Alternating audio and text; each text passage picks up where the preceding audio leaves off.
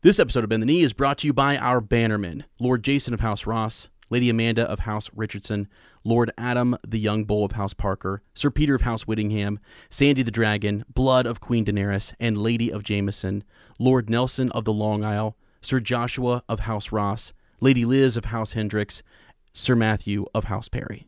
This podcast is protected by Lord Hunter the Foul-Mouthed, Lady Amanda of House Ryan, Lady Rajal of House Stevens, Sir Ron of House Golson, Lord Robert the Unfrozen of House Butler, Lord Paramount of Skagos Island.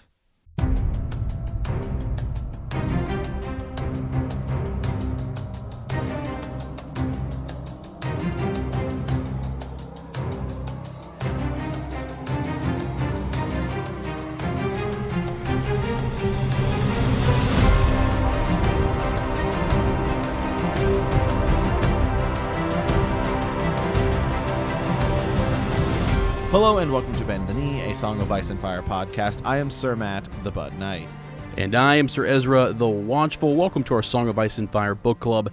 Today we are into Arya 1 of A Clash of Kings. Woo! Hey man, we're here. Yeah. It's time for the War of the Five Kings to begin. Yeah. And it really starts right here. It does. It does. The war is beginning. It's picking up. We're wishing everyone out there good fortune in the wars to come. Okay. Mm-hmm. Absolutely. So, I mean, last week we hit the prologue. We learned a little bit about Patchface, a lot of new players, Stannis Baratheon, Davos Seaworth. Times are changing in Westeros. Yes. Yeah, they are. Yeah, we got, the powers are emerging. We've got characters spread out, going through some hard times, developing, as we see with Arya in this chapter. So, yeah, it is exciting. I am more like I'm pumped to get into like the meat of this book because you're going to learn a lot. Actually, even, and we'll get to it later, but the description of the wagon, even as they go north, and like the Night's Watch and what's happening there with Yorn and stuff, it's cool. It's cool to be back in it and thinking about that kind of stuff and looking at the detail. And when I do, I just keep thinking, it's not going to be anything like the show. It's going to be its own thing, friends. I know. As we said, the first book and the first season go really hand in hand. And then after that, it's so tricky because I think being away from the books for so long when we were talking about the seasons, as season 8 came and went, we were saying things like, oh yeah, the books and the show, they're really close, they're not that different. But then you start diving back into the books and you're like, yeah, I don't know. Actually, right. Things a little more different. Yeah. You really get to see, especially in a chapter like this one, which we'll get to here, kind of the road is not really pleasant. The King's Road and the road Arya has to travel. Right. And I think the first few chapters in this book, we go from Arya, and then next week we'll be talking about Sansa. Man, they're in a really bad spot.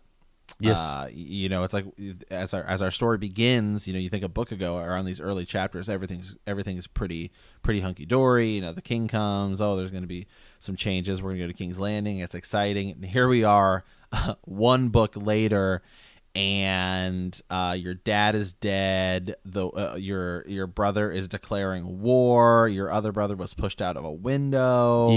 Yep. I mean, wow! So many things have happened. Arya's on the run, essentially, trying to run away from the Kingsguard and the Red Cloaks and all of the City Guard.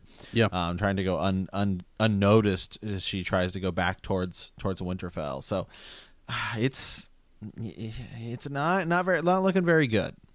No, it's not. And it's just gonna. But, it's crazy. It starts off like that. It's really weird, too, isn't it, how you have one or two characters who, we love the Starks, we're kind of bred to love them, and then we see them go through, as you say, this turmoil. But then it's like, for that redemption arc for the entire family, you start to think, here it is in Robb, And it's like, but the other characters are still suffering. It's just such a roller coaster, and it's such a journey. And I know he's trying to parallel it with, like, historical stories and then just be more realistic, but it's something. It is something. Yeah. So This book is one of the absolutely. best. Oh, absolutely. Yeah. So, all right, man. Well, move over here to Small Council. Yeah. Sir Ezra, how you doing, man? Yeah, man. Well, first of all, winter's not coming anymore to Ohio. It's here. So we're getting like 3 to 4 inches. There's this arc. I don't know. You're out there on the West Coast, so you might not know about this, but it's supposed to be like record-setting temperatures in like over 300 different locations here in like the Midwest to whatever. Like it's East Coast. It's gonna be crazy. It's gonna be crazy. So preparing for that, my friend. That's what I'm preparing for right now. Hey, well, out here on the West Coast, it is actually still a pretty warm considering, at least in the Pacific Northwest. The rain season hasn't really started yet. I feel like it's about to. Yeah. Luckily, we still had some decent weather. I went to the coast, as we call it out here, out there on the other side of the country. They call it the beach. Here we call it the coast because they're two very different things. Yeah. When I think of going to the beach, I'm thinking of Florida or Right. Yeah. North Carolina, Myrtle Beach, Virginia Beach, sunny, warm. Yeah, here we go to the coast in the Pacific Northwest where it is 30 degrees year round. Yeah. And rain and kind of dry, rainy. But it was kind of nice actually driving from Portland out there. You just drive through kind of the mountains a little bit and the forests, and it's foggy and just something about it. Dude, okay, I'm totally gonna expose myself here. Whoa. Thank God this is an audio recording. There's no visual component to this yet. Yeah. But dude, it makes every time you say you're going to the coast, and this is I can't believe I'm saying this. It makes me think of the episode in Twilight when they go out to the beach and they're out there surfing and stuff. With like Bella and.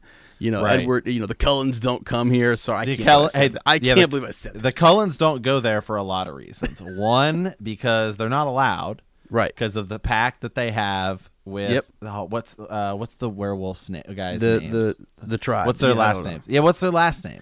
Gosh, it's I don't know. Jacob something. Right, and then also because they shine like diamonds. Sorry, we literally just ruined Twilight for people. So, but it's great. Hey man. Maybe we'll do a Twilight podcast at some point. Hey, you never know. You never know. We'll just add that in. Right. Yeah. So, anyways, it's just kind of funny. I thought of that. Yeah.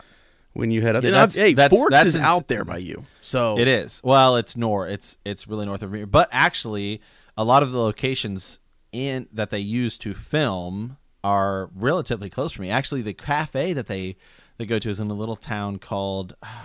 I think it's the Carver Cafe, but I think it's in Damascus, Oregon, which I think actually I live like 15 minutes from it. And then the town where like the high school is, I think is in, what is it, Kalama or Kelso, Washington, which is just north of Portland, and then you have Vancouver, Washington. So it's like kind of in that region, I believe. Yeah. There's like a sign. There's like a sign on one of the buildings that was like Twilight was filmed here. You can see on the I-5, which is the road that goes from Seattle to Los Angeles, or San Diego. So what I want to know is where did they film the scene where Jacob's got his shirt off in the rain? You know what I'm saying? It's like right. Where is that at? Yeah, I'm still looking. Hopefully I can go. Maybe I can go recreate it. Right. Yeah. Oh, you're gonna need some serious visual effects there to make Oh my gosh, dude! But anyways, yeah. So that's cool. Yeah, heading out to the coast. That's awesome. And hey, we both have an update, right? We've got some hyperspace news. Ironically. Well, yeah. I mean, there's a lot of big stuff coming out. Disney Plus comes out tomorrow. That's pretty exciting, which means the Mandalorian, their big show. I've been talking about it a lot. I have, this entire weekend taken off for the, 7 seasons of Goof Troop I'm going to be watching. So, Yep. I mean, sign me up for that. Try and stop him, guys. Try and stop him. Yeah. Actually, I don't know how many seasons of Goof Troop there are, but I'm going to find out. So Jiminy Christmas. Yeah, it looks cool. I'm excited. It's coming, Disney Plus tomorrow, and it should be cool. You're excited? You're excited for Goof Troop? I mean, it is pretty cool. Yeah, Chip and Dale Rescue Rangers. Is that going to be on there? DuckTales? Absolutely, it is. Wow. Tailspin. Yeah, I wouldn't. Yeah, is that Tailspin? that's all Disney? Darkwing Duck. Yes, it is, man. What? Wow. Darkwing Duck, man. And then they bought, Disney bought some of the rights to the Fox stuff. So the X-Men animated series, the entire Simpsons is going to be on there. That's pretty cool. Yeah, I saw that. Yeah. Then there's all the old Disney classic movies. I mean, what's your favorite Disney classic movie? Oh my gosh, is Robin Hood going to be on there? Robin Hood's on there, man. Yeah, that's the one. Do. Sword in the Stone. That's pretty cool. Yeah. Hercules, Aladdin, Little Mermaid, Beauty and the Beast, Toy Story. It's all going to be on there. Wow, that's awesome. That's exciting. Again, I mean, Disney, if you want to sponsor us for how much we type Disney Plus and we're literally getting nothing out of it, I'm just super excited. Yeah, exactly. Yeah. We need. Yeah, if you want to send us something, that'd be fine. Yeah. So that seems to be my plan. But and speaking of that whole thing, the cool thing about it is that we're going more and more away from cable. I think this is just another step in that long line of eventually there won't be cable, there will just be services, and you just buy into whatever company you want. And I think it's cool because it causes these other companies to have to challenge each other, and that's where we look at why I think that's a big reason perhaps why HBO said no to The Long Night and yes to the Targaryen War, because I mean everyone's getting their big killer show on Hulu and Netflix and HBO, and it's becoming kind of a war of the five kings, really. I mean, how many big companies are there? So I mean, I think that might be another reason. You look at Disney Plus. I think Disney Plus is going to be like enormous. I mean, it's going to be huge. It's going to be a huge deal. So, I mean, the Mandalorian budget I just looked at was $120 million. That's like as much as a movie. Wow. Yeah. So. Yeah, that's awesome. That's awesome. Well, we definitely will be covering the Mandalorian series over on Hyperspace Hangout, our other podcast there. So if you guys are interested, and we're doing daily content there as well. So we just wanted to kind of throw that out there as we get ready for this release tonight. So, yeah. Hey, man. And then when we get back to some more Targaryen stuff on TV, we'll go back. We'll do some daily content over there. It might be a year or so until we get it, but you never know. Yeah, absolutely. So, wait, and while we're plugging projects, we got one more in the works too. We're working on, just a little something. We're going to have a teaser. I think I'm going to have that teaser up this weekend. I'm hoping. Okay. I'm doing that teaser episode so folks can kind of go subscribe. I might even do it later. I'm just. Right. And I believe there's a Patreon episode that you and I recorded that is going up sometime tonight soon. Okay, there we go. It's a Patchface episode. So we talked about Patchface last week. We have some Patchface content coming. I know that's what everyone's super excited for. I mean, I just need more Patchface. Well, you're going to get them. I mean, there's going to be more. Well, I mean, it's a big deal. Actually, the theory we break down is actually, now I'm thinking about it. I was thinking about that. We did that last week. It's actually pretty insane. The theory we broke down, where they talk about what his rhymes mean, even some of them saying that it relates back to old Valyria, and he talks about the smoke rising, and it's pretty crazy actually. Yeah, it's like him being the mouthpiece for which I don't want to spoil, but it's interesting. It's different than what we had talked about when we did Follow Up Friday, and we were talking about because I think some of the bigger YouTubers had kind of just believed that he was associated with the drowned god, but there's a lot of people who think it's nothing with Gurm is that obvious, and so there's more to him than meets the eye. And the crazy thing is that Melisandre is scared of him essentially. Yes, she is. Yeah, and that is pretty interesting because there's only really two people she ever sees in her flames that she talks about how she is either scared of them or she finds it disturbing, and it's Patchface and Bloodbraven. So yeah, pretty wild. So all right, man. Well, I don't think. Do we have a captain's report here? Well, I think those just started back up in the Facebook group. I mean, I don't. There was. Is there one in here? Let me see. Maybe. I haven't. Okay. Well, yeah. This is just a few things here from this is while we were on hiatus during that time where we took a couple weeks off there, and let's see the comment we got from Lord Robert. just that while Captain's Report is on hiatus, comment with your favorite scene from the series, book, and or show. Feel free to explain why or how it could have been better in your opinion. So this was sort of that transitioning when we were going from Game of Thrones to A Clash of Kings, and so we can go. Yeah, we'll read a couple of these because actually we don't have a Maester study today. So yeah, go ahead. Yeah, so we'll just go through these.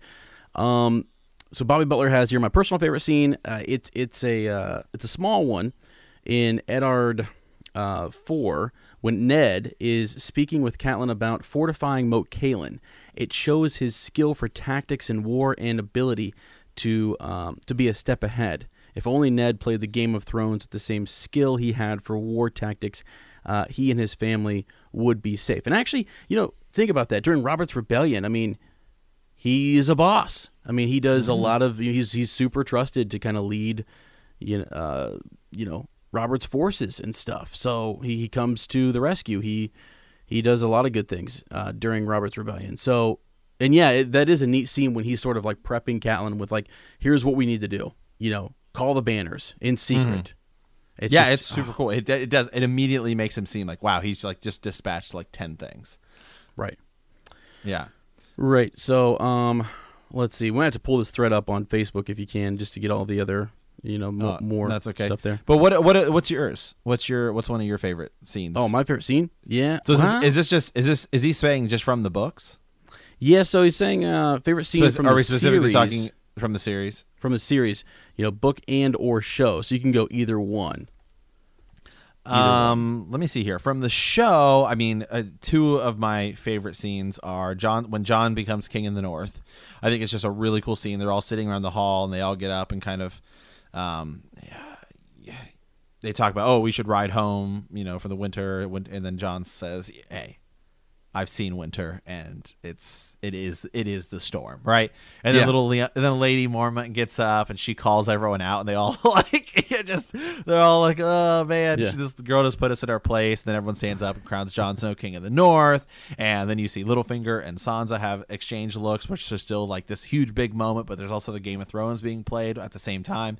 I think it's just done really, really well. And then of course I just love the Arya and the Hound at the end of the crossroads scene where they're arguing over chicken. I think it's hilarious. Mm-hmm. Yep. And so it's perfect. In the books, actually, I don't know. I think it's A Storm of Swords or A Feast for Crows, where you get some of those inner monologues from Cersei, and she's talking about how much kind of a jerk that Robert Baratheon was, and how so you get to see some of her like psychological development and some of her character development as to why she is who she is, and it actually, you start to feel for her a little bit, and you start to see like, she didn't really have it easy. She was supposed to marry Rhaegar, then she gets Robert Baratheon, and he's calling out a different woman's name on the night of their bed, and then he kind of forces himself on her sometimes when he's drunk, and then he's like whoring around and all of this stuff. And so I think it's kind of cool and interesting to get her side of that story, and I think it's just I think it's some really good writing on Gur that you get that because we just finished a Game of Thrones, and in that book the only other perspective you really get is Tyrion as an outsider, and that's one of the things that you'll see in this book. You start to get these different houses' perspectives, and that really starts to, I think, change the way you view characters. Yeah, it adds a whole other dynamic, right? Yeah, you start to right.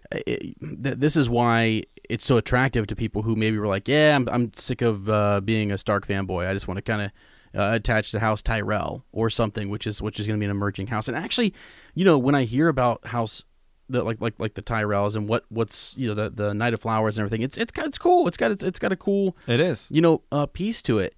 And a character in that, let me find this real quick, because we're talking about favorite scenes here. So, one of my favorite scenes, obviously, is the Beric Dondarrion book and show. I think it's the calling of him, the command by Eddard Stark. I think that's epic, Hey, in season 8, when he at the Long Night, when he just straight up throws his sword at that guy, at the Yeah. at the white, and like that's a pretty epic scene. And then of course when he like basically turns his sword, into like a lightsaber there, when he catches it on fire when all of the whites are charging them in season 7 when they go to try to get one so they can show Cersei in the dragon pit.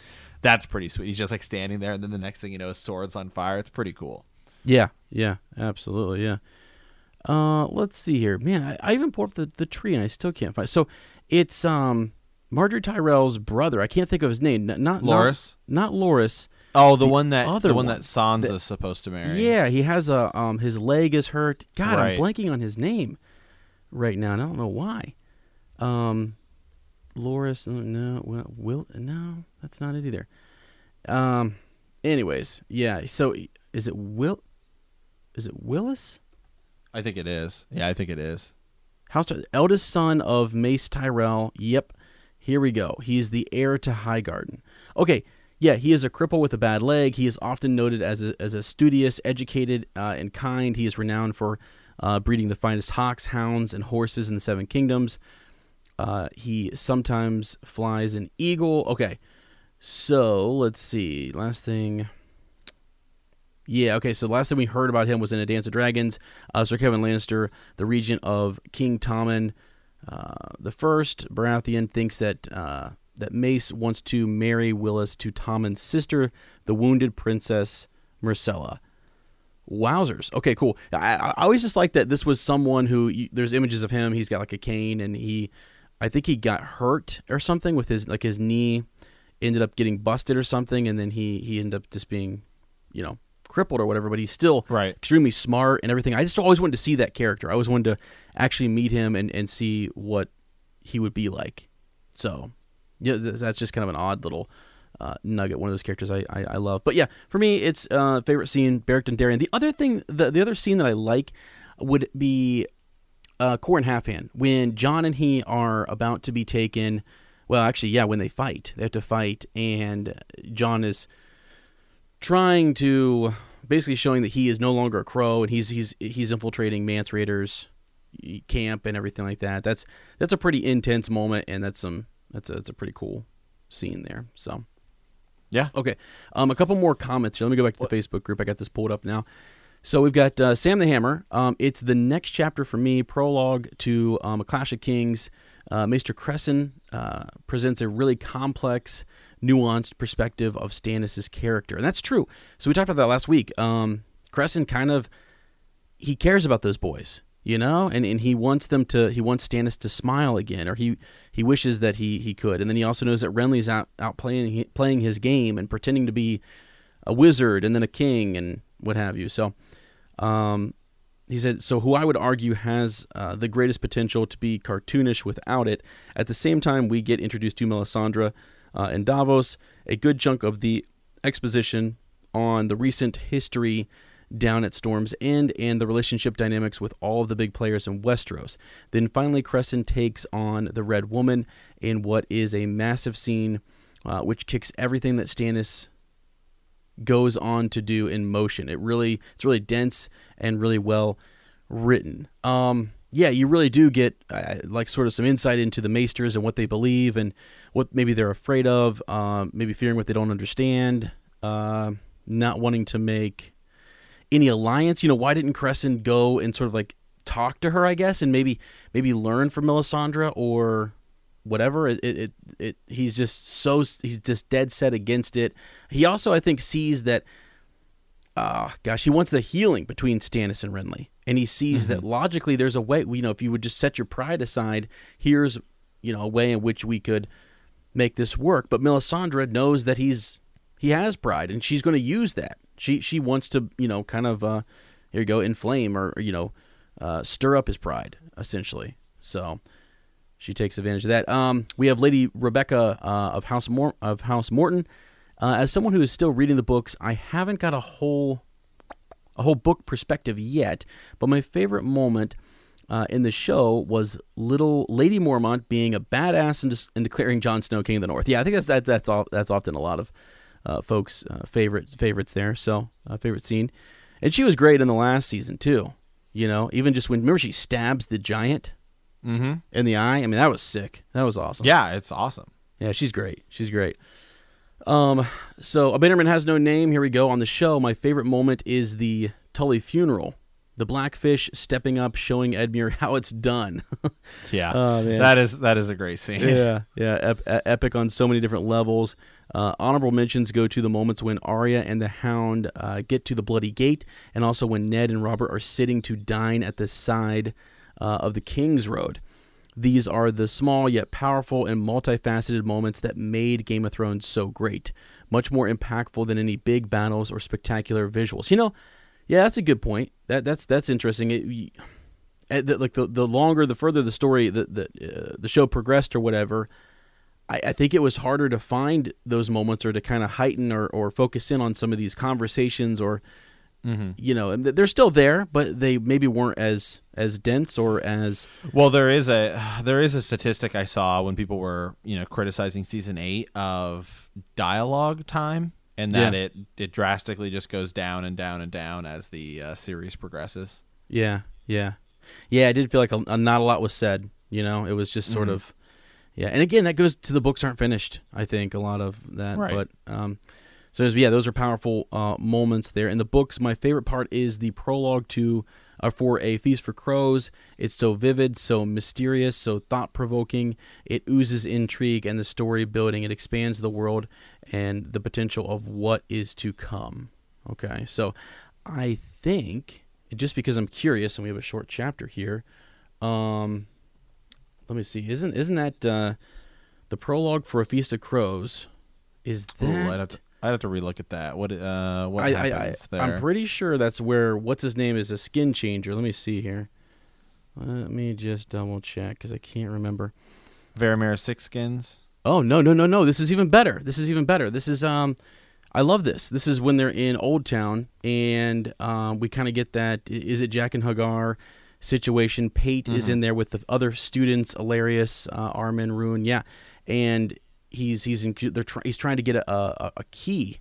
Remember that like this faceless man is trying to get a key into the Citadel of Old Town. And then at the very end of that book, you get introduced to Marwyn the Mage, and you learn about the same person who is killed at the beginning of that prologue. Major spoiler, Pate he's the one who's killed at the beginning of that prologue, and then if you're really paying attention at the very end, he's sitting in there with one of the maesters.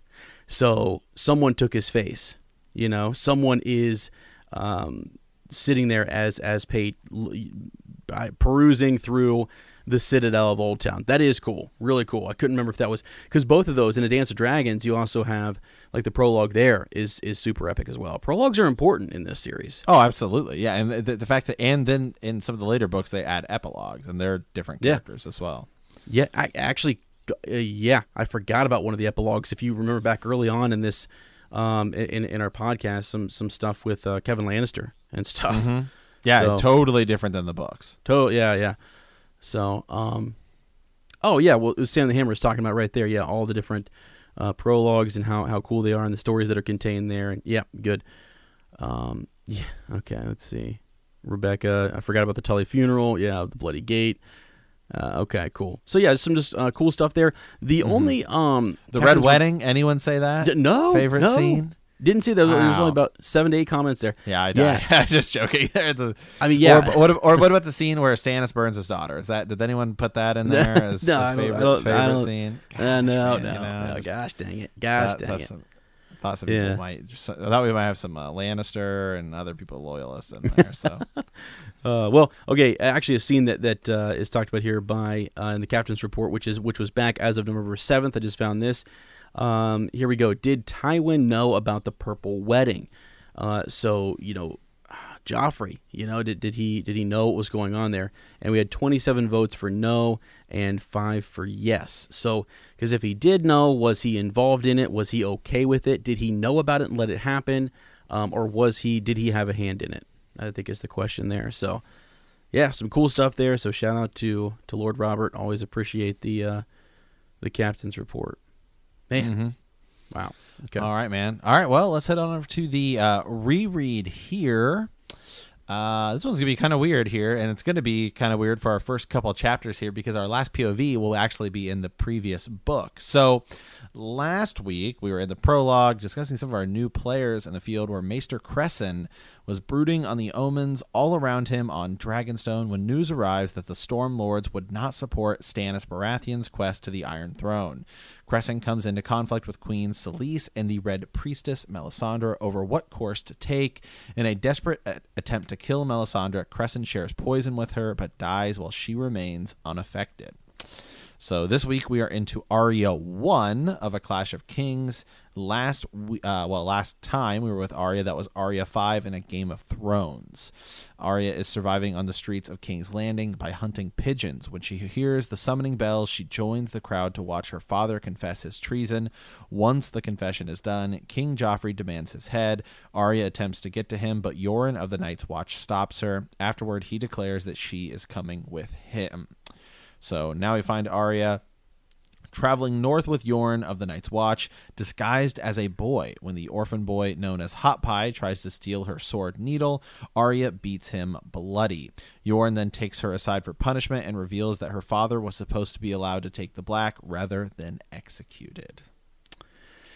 Yeah, I think that just for your reader and for Arya, that's just salt in the wound. You know, you're sort of like, what the heck, man? I mean, you already hate them. I mean, you hate the Lannisters, and you think that I couldn't hate them anymore after the beheading. And there was a little confusion. You might have seen it seemed like it was all Joffrey, but then to realize that, yeah, the Lannisters actually were going to let him go north to the Wall, like that just seriously, we were that close to keeping one of our favorite characters, and you find it out in the next book, man. It sucks, big time. Yeah. Absolutely. All right. Well, the first little bit of the chapter here. At Winterfell, they had called her Arya Horseface, and she thought nothing could be worse. But that was before the orphan boy Lommy Greenhands had named her Lumpyhead. Her head felt lumpy when she touched it. Yet Yoren had dragged her into the alley that he thought he meant to kill her, but the sour old man had calmly held her tight, sawing through her mats and tangles with his dagger. She remembered how the breeze sent the fistfuls of dirty brown hair scattering across the paving stones toward the sept where her father had died. I'm taking men and boys from the city, Yoren growled as the sharp seal scraped her head. Now you hold still, boy. By the time he had finished, her scalp was nothing but tufts and stubble. Yeah. And that's honestly one of the best things that could have ever happened to her. I mean, obviously not her father dying, but Yoren being right there to kind of see the situation, realize what's going on, and immediately disguise her so he can get her out of the city. Yeah, absolutely. And I have a question for you about Yoren. Like, do you think that the Night's Watch is not supposed to take part in all of this Game of Thrones stuff that's going on? Or the matters of the Seven Kingdoms, but they do. I would imagine that most of those men up there, just because of proximity, or maybe having, when they go into the Seven Kingdoms, the people who are more likely to believe their stories about what they see beyond the Wall would be the Starks. Absolutely. They're most likely to believe them, and so I think there's some sympathy there for these Stark kids, and I also think, is it that, or is it just that he knew that Eddard Stark was supposed to be there? I mean, he doesn't have to take Arya, right? Right? I don't know. I don't know though. I'm looking here, and I'm looking on his wiki page, and I don't see that we ever learn like where he's originally from. Yeah.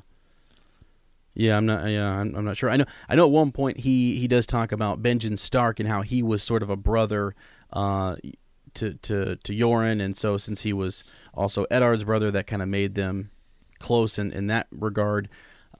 So there was that, and I think he was really respectful around Eddard. I think he had respect for the Stark family. So there's that. They're also, like I said, the kingdom that's closest to them that they would have the most interaction with over the years if you're a veteran up there. And I think that would be, I mean, Eddard Stark's the one who's dealing with deserters from the Night's Watch. Yeah, absolutely. So I kind of think he's sympathetic here, and takes Arya, knows that she's in trouble, and he just does maybe the right thing, or what's what's good. He's not looking to. I don't think he's looking to gain anything out of this. The one thing it might do for the Night's Watch is if he were to bring her back to Winterfell, like that would obviously put them in high. I think Catelyn would be grateful. They might help and support the Night's Watch a little bit more, send some men. You know what I'm saying? Like it might kind of help with the relationship a little bit. Not that it's bad, but I think it would continue to kind of strengthen it, perhaps. Mm-hmm.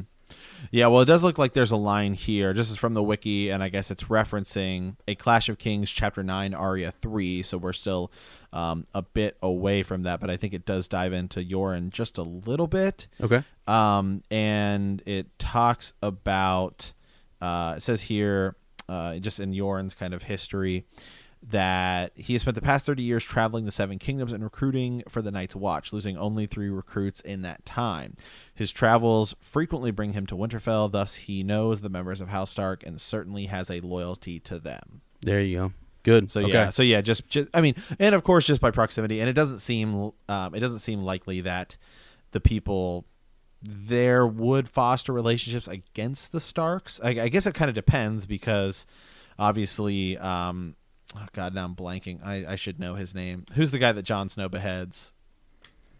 Oh, he's the captain. He's the captains of the gold. Janos Slynt. Yeah, Janos Slynt. I mean, obviously, you get a guy like there. So, I mean, I'm sure. I mean, it definitely does happen, but, I would argue that again, as you said, most of them should have more loyalty to the House Stark just because of their proximity and, of course, who Eddard Stark is. Yeah, that might be it too, right? So they're around him, and you just know he's a stern, respectable kind of lord. I mean, even with Stannis, like besides the whole Melisandre business, he's someone who you would respect, right? Because like Davos, we see that through Davos. Like, I mean, he was basically like he wanted Stannis to be the one to take his fingers, and he knew that would be like he would accept his justice for sure, because he was a just man. You know, if somebody who's, I don't know, stealing coppers or whatever, or, dragons or whatever, the coinage, or participating in slavery and stuff like that. You remember, that's something you wouldn't want to accept, I guess, a ruling or true justice from someone like that who is secretly doing things that are mischievous or that are wrong or whatever. It'd be like Joffrey to pass a sentence over anybody. It's sort of like, really? You know? Right. I don't know. Right. Oh, absolutely. Right. Yeah. To call himself just or anything like that. Yeah. So I just kind of wondered. It's just a different little dynamic to think about with Yoren there and why he's taking Arya there. But you know what I thought was really interesting? Some of my bigger takeaways from this were the prisoners that he gets, which we'll get to in a little bit. I mean, they're a bad bunch, man. They're a scary group of guys, and Arya points that out in some major foreshadowing there. Later on, but at the beginning of this, we get introduced to kind of her friends. You have like the men, like the prisoners, and then you have like the younger boys, if you will. So you've got Lamy Greenhands, right? Who's calling her Lumpy Head, and then Hot Pie. You've got then the Bull later. So that's kind of, those are the younger ish, I guess. The Bull, is sort of in between those characters, a little bit older, but they're mean. I mean, they're mean at first here. Arya is 2 years. What'd she say? 2 years younger than the youngest, I think. So she's the youngest, the smallest. They're skinny, but she's skinnier. I mean, yeah. I mean, and as you said, they're mean here. It says, it's talking about Yoren had taken grown men from the dungeons as well, in addition to kind of the orphan boys there, thieves, poachers, rapers, and the like. The worst part of the 3 he'd found in the black cells, who must have even scared even him, because he kept them, tied hand and foot in the back of a wagon, and vowed they'd stay in irons all the way to the wall. One had no nose, one had a hole in his face where it had been cut off, and the gross fat bald one with the pointed teeth and the weeping sores on his cheeks had eyes like nothing human.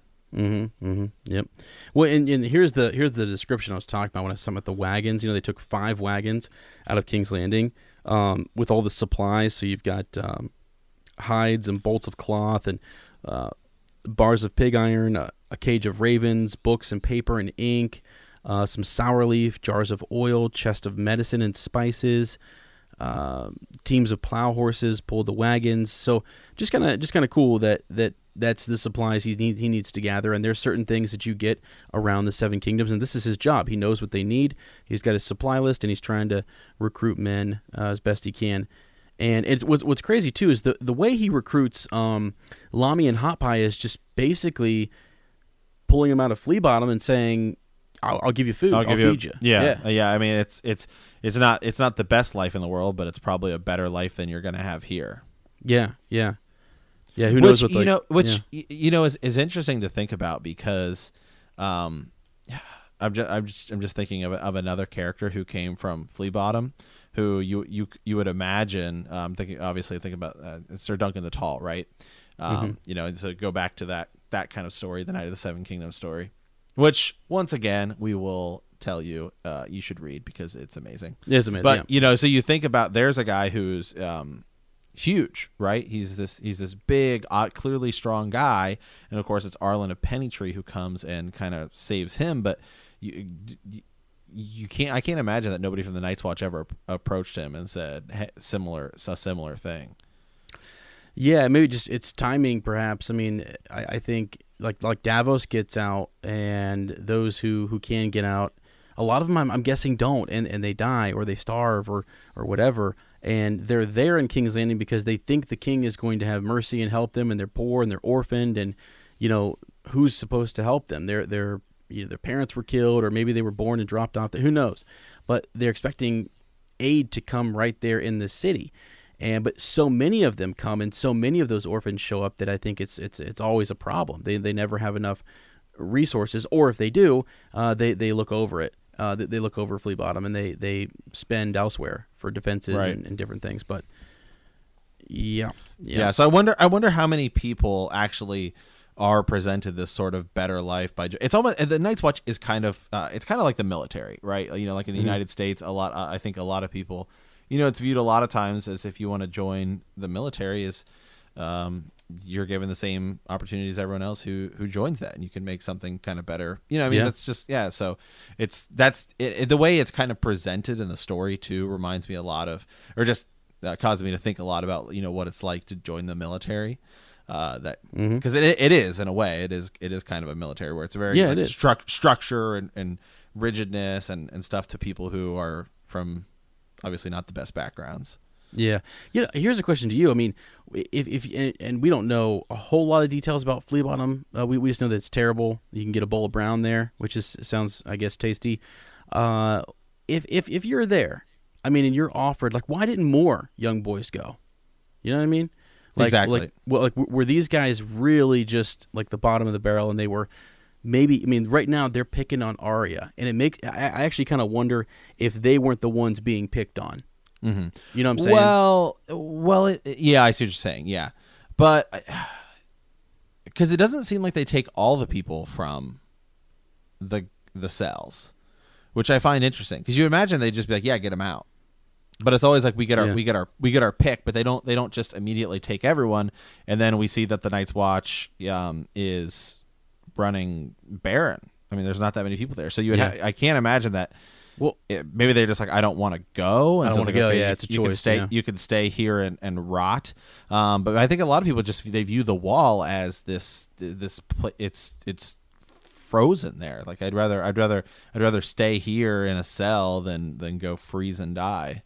See, that's crazy to me. I don't know. I mean, maybe it's just because those cells are not sanitary. No, they're not whatever. It's just, I think I would be like, yeah, let me out of here. Now, maybe there are some who are being held as political prisoners, or they're being held for other reasons. Who knows? There could be some down there that they're not allowed to take or offer the black. That seems to be something that the Crown can kind of say, we can offer these men up, and if they want to take the black, then that's fair, and that's a part of the justice system.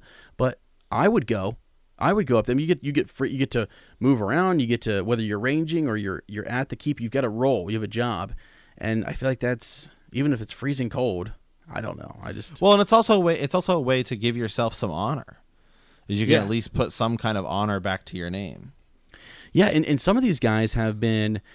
They know that no one's out there pushing for them to be freed or what. They get sometimes Absolutely. lost and forgotten in those cells, and they might have just Right. stolen bread. They might have Right. literally stolen bread because well, they were and hungry. if you're somebody who is like, well, I mean, if you're somebody who say you want to break out, right? I mean, do you think you probably have a better chance of breaking out from the wall than you do? Oh, yeah. I mean, yeah, you're a deserter. You just and then you have to figure something else out from there. But Right. it's probably going to be a lot harder to break out from King's Landing. Well, I mean, the crazy thing is you can desert, and instead of going south, you go north, like Yeah. Mance did, and Yeah. you go. Join I mean, that's the really Goblins. dangerous. But yeah, I mean, yeah, but they take them. They seem to take them. They took Manson, or did they? Yeah. I mean, what's the story? there? yeah, we'll find out more about that. Yeah. So, anyways, back to this chapter though. Just Lami and Hot Pie, they become. I kind of think maybe they were picked on a little bit, and it's almost like when you finally have that moment where okay, we're bigger, we're stronger.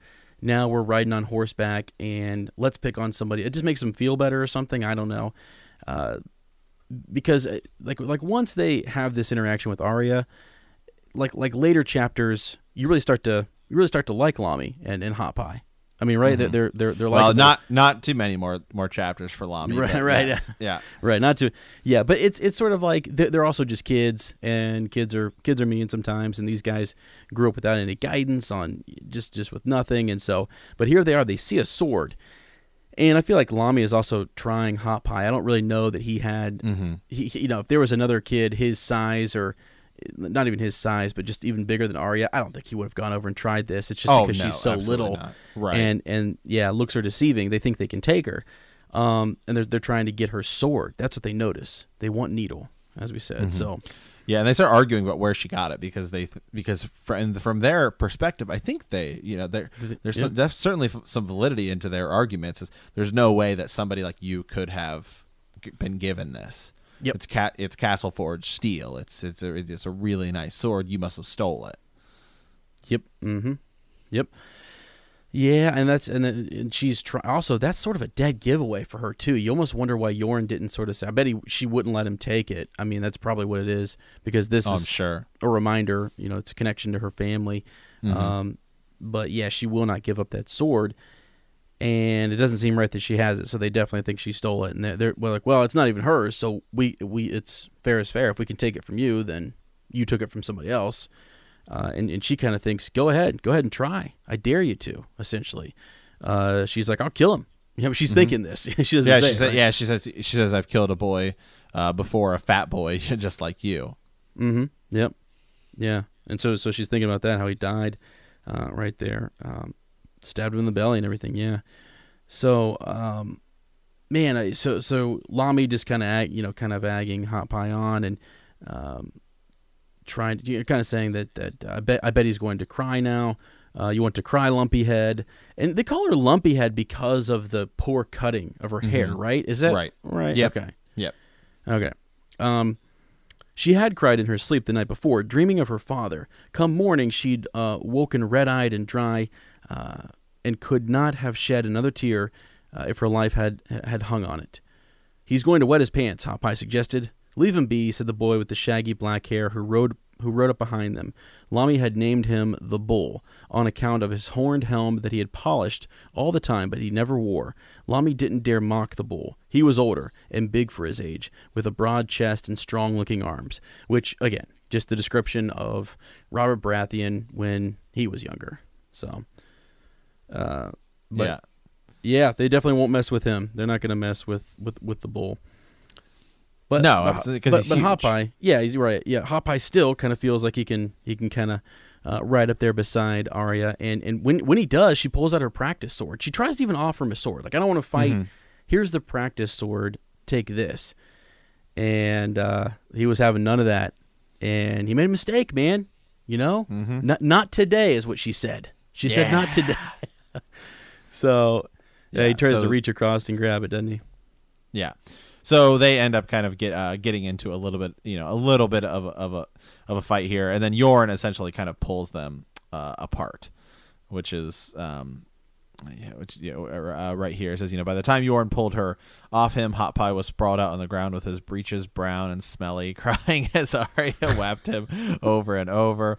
Enough, the Black Brother roared, prying the stick away from her fingers. You want to kill the fool?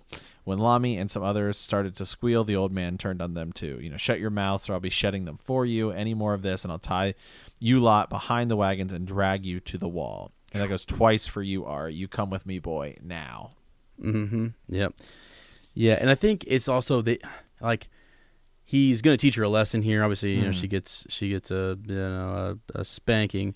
But he, I don't know, man. She gets whipped. She does. It's pretty harsh. She has to walk behind her donkey or with her donkey for 3 days or something like that. It's bad. Yeah. And really, he's setting an example. No fighting, or this is what's going to happen to you. I mean, I don't even know. I think the way he makes it sound is like she didn't even get as worse as she had given to him. No, not at all. Like she really tore Hot Pie up. She did, yeah. And so but it's good character building here for Arya, and I think this is a chapter where a lot of the big Arya fans can look to. Right here, he's so he has her go like hug a tree here, and he's gonna whip her here with a stick, and she says, he tells her to scream loud because he wants the others to hear. Yep. So he lays the wood against the back of her bare thighs. Think that hurt? Try this one. One more, and she says, I won't cry. She thought, I won't do that. I'm a Stark of Winterfell. Our sigil is the direwolf. Direwolves don't cry. And then she feels a little bit of blood running down her left leg. So he's like, maybe I got your attention now. And another reason why he's doing it, one, I think, is to set an example. Two, is because he really needs her to not cause any commotion at all.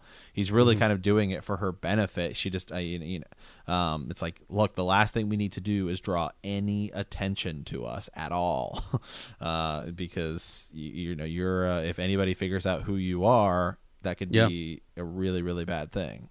Yeah, I think they might ask the question like, why is she so angry? What's all this pent up, anger? And then she's crying at night. Why is she still crying? She's been taken from King's Landing. I'm guessing that they think she chose to go, or that, he, air quote, chose to go. You wouldn't just take a young boy from the city without this. So what's going on? I mean, he even says that it wasn't him, meaning Hot Pie, that killed your father, girl. Yeah.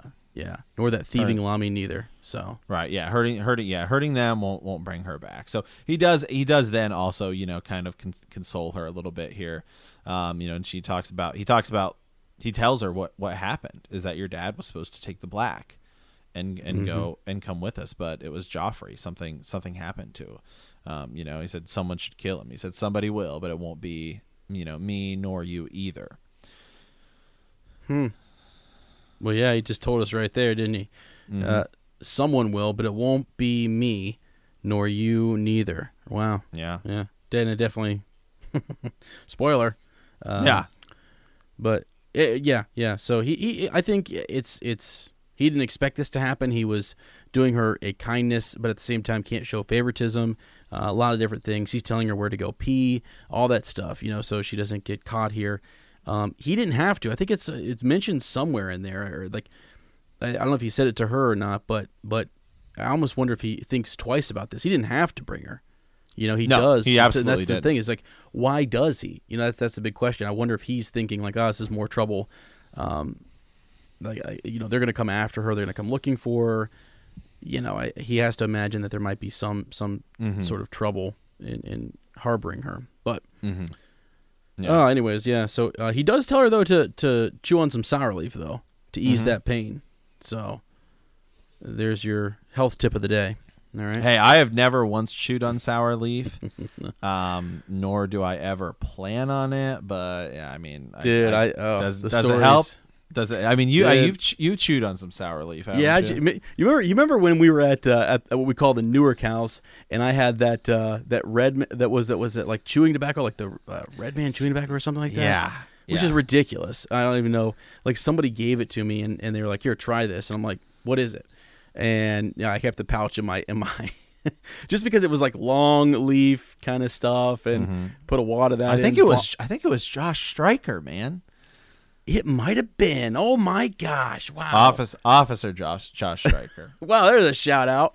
Holy cow. He came. He was one of Ezra's friends. He came over, gave us some sour leaf here, and then I talked to him like twice.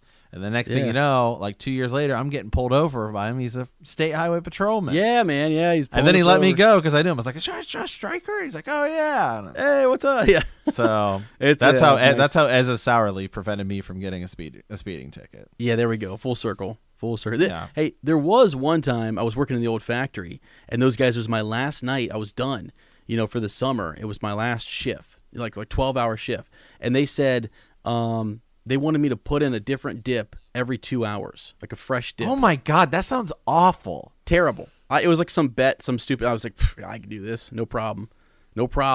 Having not done it before, dude, I was throwing up everywhere, man. Well, you definitely everywhere. don't. So you just chew it and spit it out, right? You don't swallow it. I definitely didn't swallow it. No way. You just put it in the old lip. I just, it never hit the throat, man. I mean, should I try it just heck first no. time? I mean, I bet I can handle it. No way. What do you gonna do? You just stick it in there and just swish it around or something? Well, here's the thing. That was like the shortcut stuff, which I bet was I could ridiculous. Do it, but I'm not gonna. No. I think the longer leaf stuff is something you could kind of chew a little bit and put in the side of your No. Here's what I used to do when I was real little. I mean, I just need the long. Hold on a second. When you were real little? No, the bubble gum chew. You're chewing tobacco. Big league. When you're little. It was Big League Chew. You remember Big League Chew? I don't know if you remember that. So that's bubble gum chew, right? Yeah. But it was called Big League Chew. Yeah. Okay, because we were just talking about chewing tobacco, and you said when I was little, and I was hold on a second. Well, hey, I mean, my dad does chew, and I cannot tell you, we had to avoid every pop can in the house. You're trying to sneak a drink of pop in when you're little. Oh, and God. Oh my God. Let me tell you, I laughed. I saw my sister take a big old gulp one time, and I knew it wasn't pop, and I should have said something, but I was a terrible brother. I was terrible. I was like 10. It was terrible. So I definitely had a good laugh, and she so gross. Yacked. Oh God. Anyway, so there you go. There it is. Woo. All right. Oh wow, it looks like we got a big raven here. Yeah, we do. We have a big raven. So, any final thoughts on the chapter? Just, I mean, basically. No, again, it's kind of it's introductory chapter. Just kind of again doing a little more world building now that I think it's kind of cool in terms of world building sense because that's really kind of Arya's setting. It's not really any particular place for the most of this book. It's more the road, kind of just out on the road, and then what they're gonna kind of face out there. Right. Yep. And she. What's crazy is you get this at the very end of that, you get a hope. I mean, you're left with this nugget that she's going to see her brother Jon again. Right. And you're like, oh, sweet, that'll be good. No, it's like so many times where you think a character they say they're headed to this place, they never get there. They're hoping to see somebody. You hope for them to reunite with someone, and it just never takes place. And it's like, gosh, I shouldn't say never, but a lot of times you're like, wow. So. All right, yeah. So what do we got here? We got a raven, right? Let me see. Let me pull this doc back up here. This is from Sarah, right? The Unraveler. Mm-hmm. Okay, Lady Sarah. Let me see here. This was about Ashara Dane, I think, right? Yeah. Yeah. Okay. Wow. So you're definitely gonna have to get the wiki ready, my friend. I want you googling. I'll get it fired as we go, because you know how she is. Okay, dear sirs. Now she kind of did this was sort of in our hiatus when she sent us this, and it was a follow-up to one of our Patreon episodes, and we kind of I think what we kind of determined is that and we said this back in a Game of Thrones, but I want to say it again, if you want to send us a raven about a different spot in this, if you want to send it about this chapter, or the chapter that is to come, that's totally fine. If you just in a Clash of Kings, that's great. If you want to talk about Game of Thrones or Dance of Dragons or Winds of Winter or whatever, still send those ravens. We're still going to read them. And I think this is the spot when we get like a nice sort of detailed raven about another character who maybe we haven't met yet or whatever. And we'll just kind of let everybody know that this is, again, it's a reread podcast. And for some folks, it's an initial read.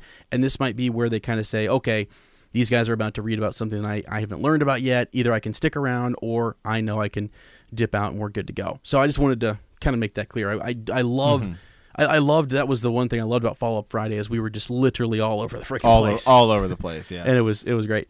And it's tough. It's tough to kind of keep up and remember because it's such a just a thick series, you know? Okay. Dear Sirs, the Patreon episode on Miss Ashara Dane was as fine as a Dornish red could be. Bold, rich, and left me dizzy in thought. I no longer drink, but I still know things. Okay. It was very possible that Ashara Dane was indeed the actual Knight of the Laughing Tree. And so she's kind of referring to our Harrenhal series, where we discuss a little bit more about Ashara Dane and then even possibly who is the Knight of the Laughing Tree. When the Reeds tell the story of Harrenhal to Bran, there is an obvious affection for Ashara that can be felt from the details Halland supplies. Whether it is romantic affection or just a deep-seated respect towards her, it's clear she is held with high regard. Perhaps this is because she defended him at Harrenhal. Lyanna was wonderfully a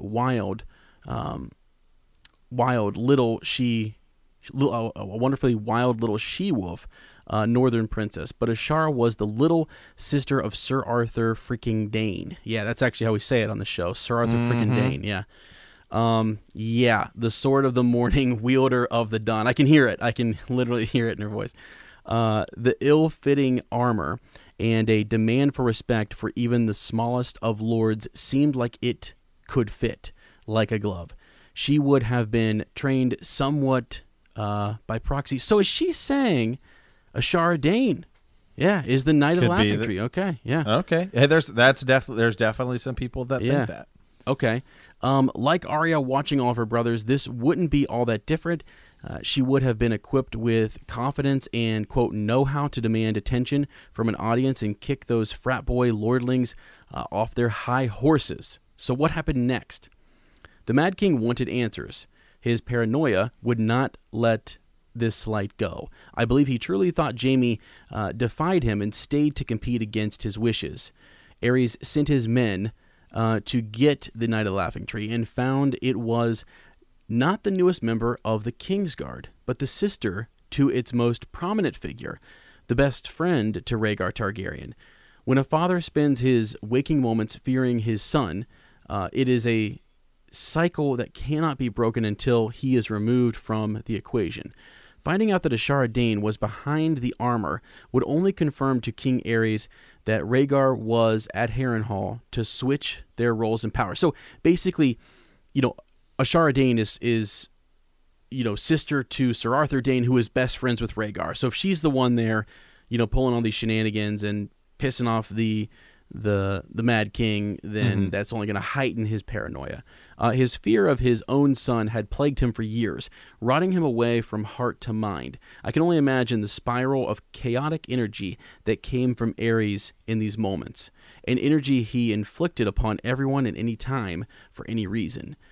Did King Aerys get so worked up over the Knight of the Laughing Tree that when he found out it was the sister of his own Kingsguard, that he unleashed his worst?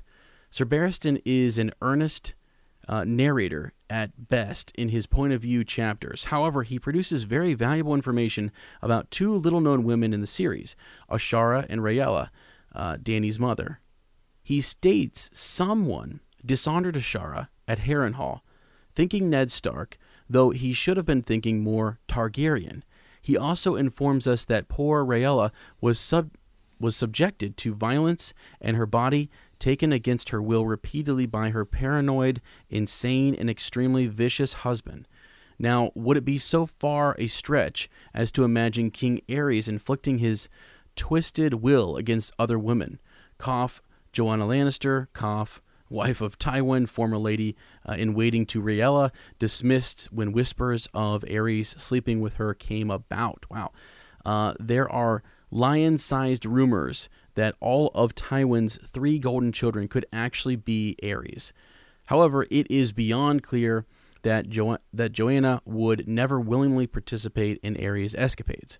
A young King Aerys was no better than the older, Vain and entitled to anything he believed he could have, Ares took cruel pleasure in baiting Tywin. He was jealous. Jealous Tywin had Joanna. Jealous Tywin had twins. Jealous Tywin and Joanna truly loved each other. He exercised his king's right on their wedding and clearly violated her before and after. All of this being said, could this vile man have done the same to poor Ashara? Let me pause right there. So, really, the recap in that is that Ashara Dane is the Knight of the Laughing Tree, and upon running away or whatever, ditching the armor, ditching the shield, they track her down, find out that it's Ashara, take her back, and the Mad King does what he does, is cruel and forces himself on her. And the evidence is there in that he's, that with Tywin's wife, he's taking his right, the things that he did to his own wife, and he's just become sort of this monstrous, paranoid, crazy creature. Well, here we go. This monstrous creature did not just love to take advantage of women in general. He liked very specific women who are strong-willed and not easily taken aback by the windy words of kings, women who have an understanding of themselves in a time where that should be impossible, women who are also attached to strong, good men he could never be like or would even want to be like. Why? He is a taker that does not understand how to give. You give to him and he takes. You don't give, he takes anyways, harder and worst. What would he take away from a young woman who humiliated him in front of the prominent houses in his kingdom, his family, and common folk alike? He won't be giving out any slaps on the wrist or any pardons or giving her any grace to atone for this display of grandeur. No, he will take her. He will take from her what he has taken from others like her before. It is highly likely and highly probable that King Ares raped her as the absolute worst revenge for being the Knight of the Laughing Tree. His history spells it out. Months after Harrenhal, she supposedly gave birth at Dragonstone. So did Rhaella, and wouldn't you know it, it was around the same time Dany was born. Seven hells, what a coincidence. Ashara's daughter was said to have died shortly before or after her birth. In the real world, both older and younger women have healthy babies all the time, so in the terms of this book, let's stick with this. Ashara, being the younger mother, would have a higher chance in her baby surviving and thriving, while Rhaella, being older and weaker, would have a harder time producing the same results. Perhaps Rhaella lost a baby at Dragonstone instead. That would be true to her history. She's always had trouble bringing children to term. She had been plagued by the Targaryen curse of churning out heir after heir. Her poor body was broken from every time her husband forced himself upon her and attacked her violently. This is a detail in both A Song of Ice and Fire and in A World of Ice and Fire, somewhat graphically and very sadly. Sir Barristan reports that the last attack was roughly about 9 months prior to Dany's birth. 2 baby girls born on one island around the same time. But if they both lived and grew up to be Dany and Val, well, there you go, there's a little twist. There you go, yeah. Starting to think Mance is Sir Arthur Dayne again. Or, so here we go, a couple of different possibilities she lists here at the end of this just to kind of sum this up. Or she conceived a baby with Ned that died shortly after he was made to marry Catelyn Tully after the death of her brother. Grief can be a tricksy bird and can drive the sanest person mad, so it is entirely possible that within the proper timeline, the death of her brother, the loss of a fast yet deep love stolen from her, and a stillborn child is motivation enough to throw yourself from the highest tower of whatever castle you're in. Or she ran off with Hallan and produced Mira and Jojen with no desire to enter the Seven Kingdoms again. Still, she would have been found by now. But who at this point would really be looking for her? Or she's hanging out with Tyrion on a boat on the other side of the world pretending to be Septa, totally over that dead baby and Harrenhal. Lady Sarah the Unraveler. So a lot there, my friend, a lot of different possibilities, and suggestions as to... The one that really struck me is the one I haven't really ever thought about the idea of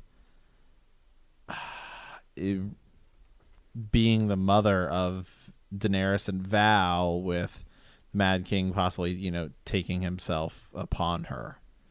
Mm-hmm. I mean, she is at court quite often. It could be another reason why Rhaegar is, has issues with his dad. I mean, that there's definitely, I think, some plausibility to that one. Yeah, and what I thought she was going to say at the end there was that instead of it being Val, that if one child had died, if Rhaella's child had died, and maybe Asharis had lived, and the Danes and Targaryens, they both got those violet kind of eyes, and you could see maybe someone like Ashara with a Targaryen producing someone with real strong Targaryen features. It could have been Dany, really, because actually both Val and Dany, would, if we're talking about just those two characters, then yeah, they both have that Targaryen-like features, somewhat in Val and more so in Dany.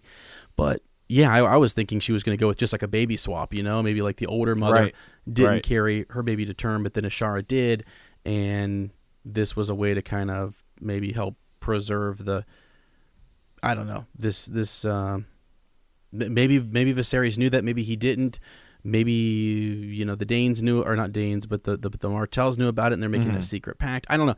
There's still a lot to kind of figure out with Ashara Dane. We don't really know.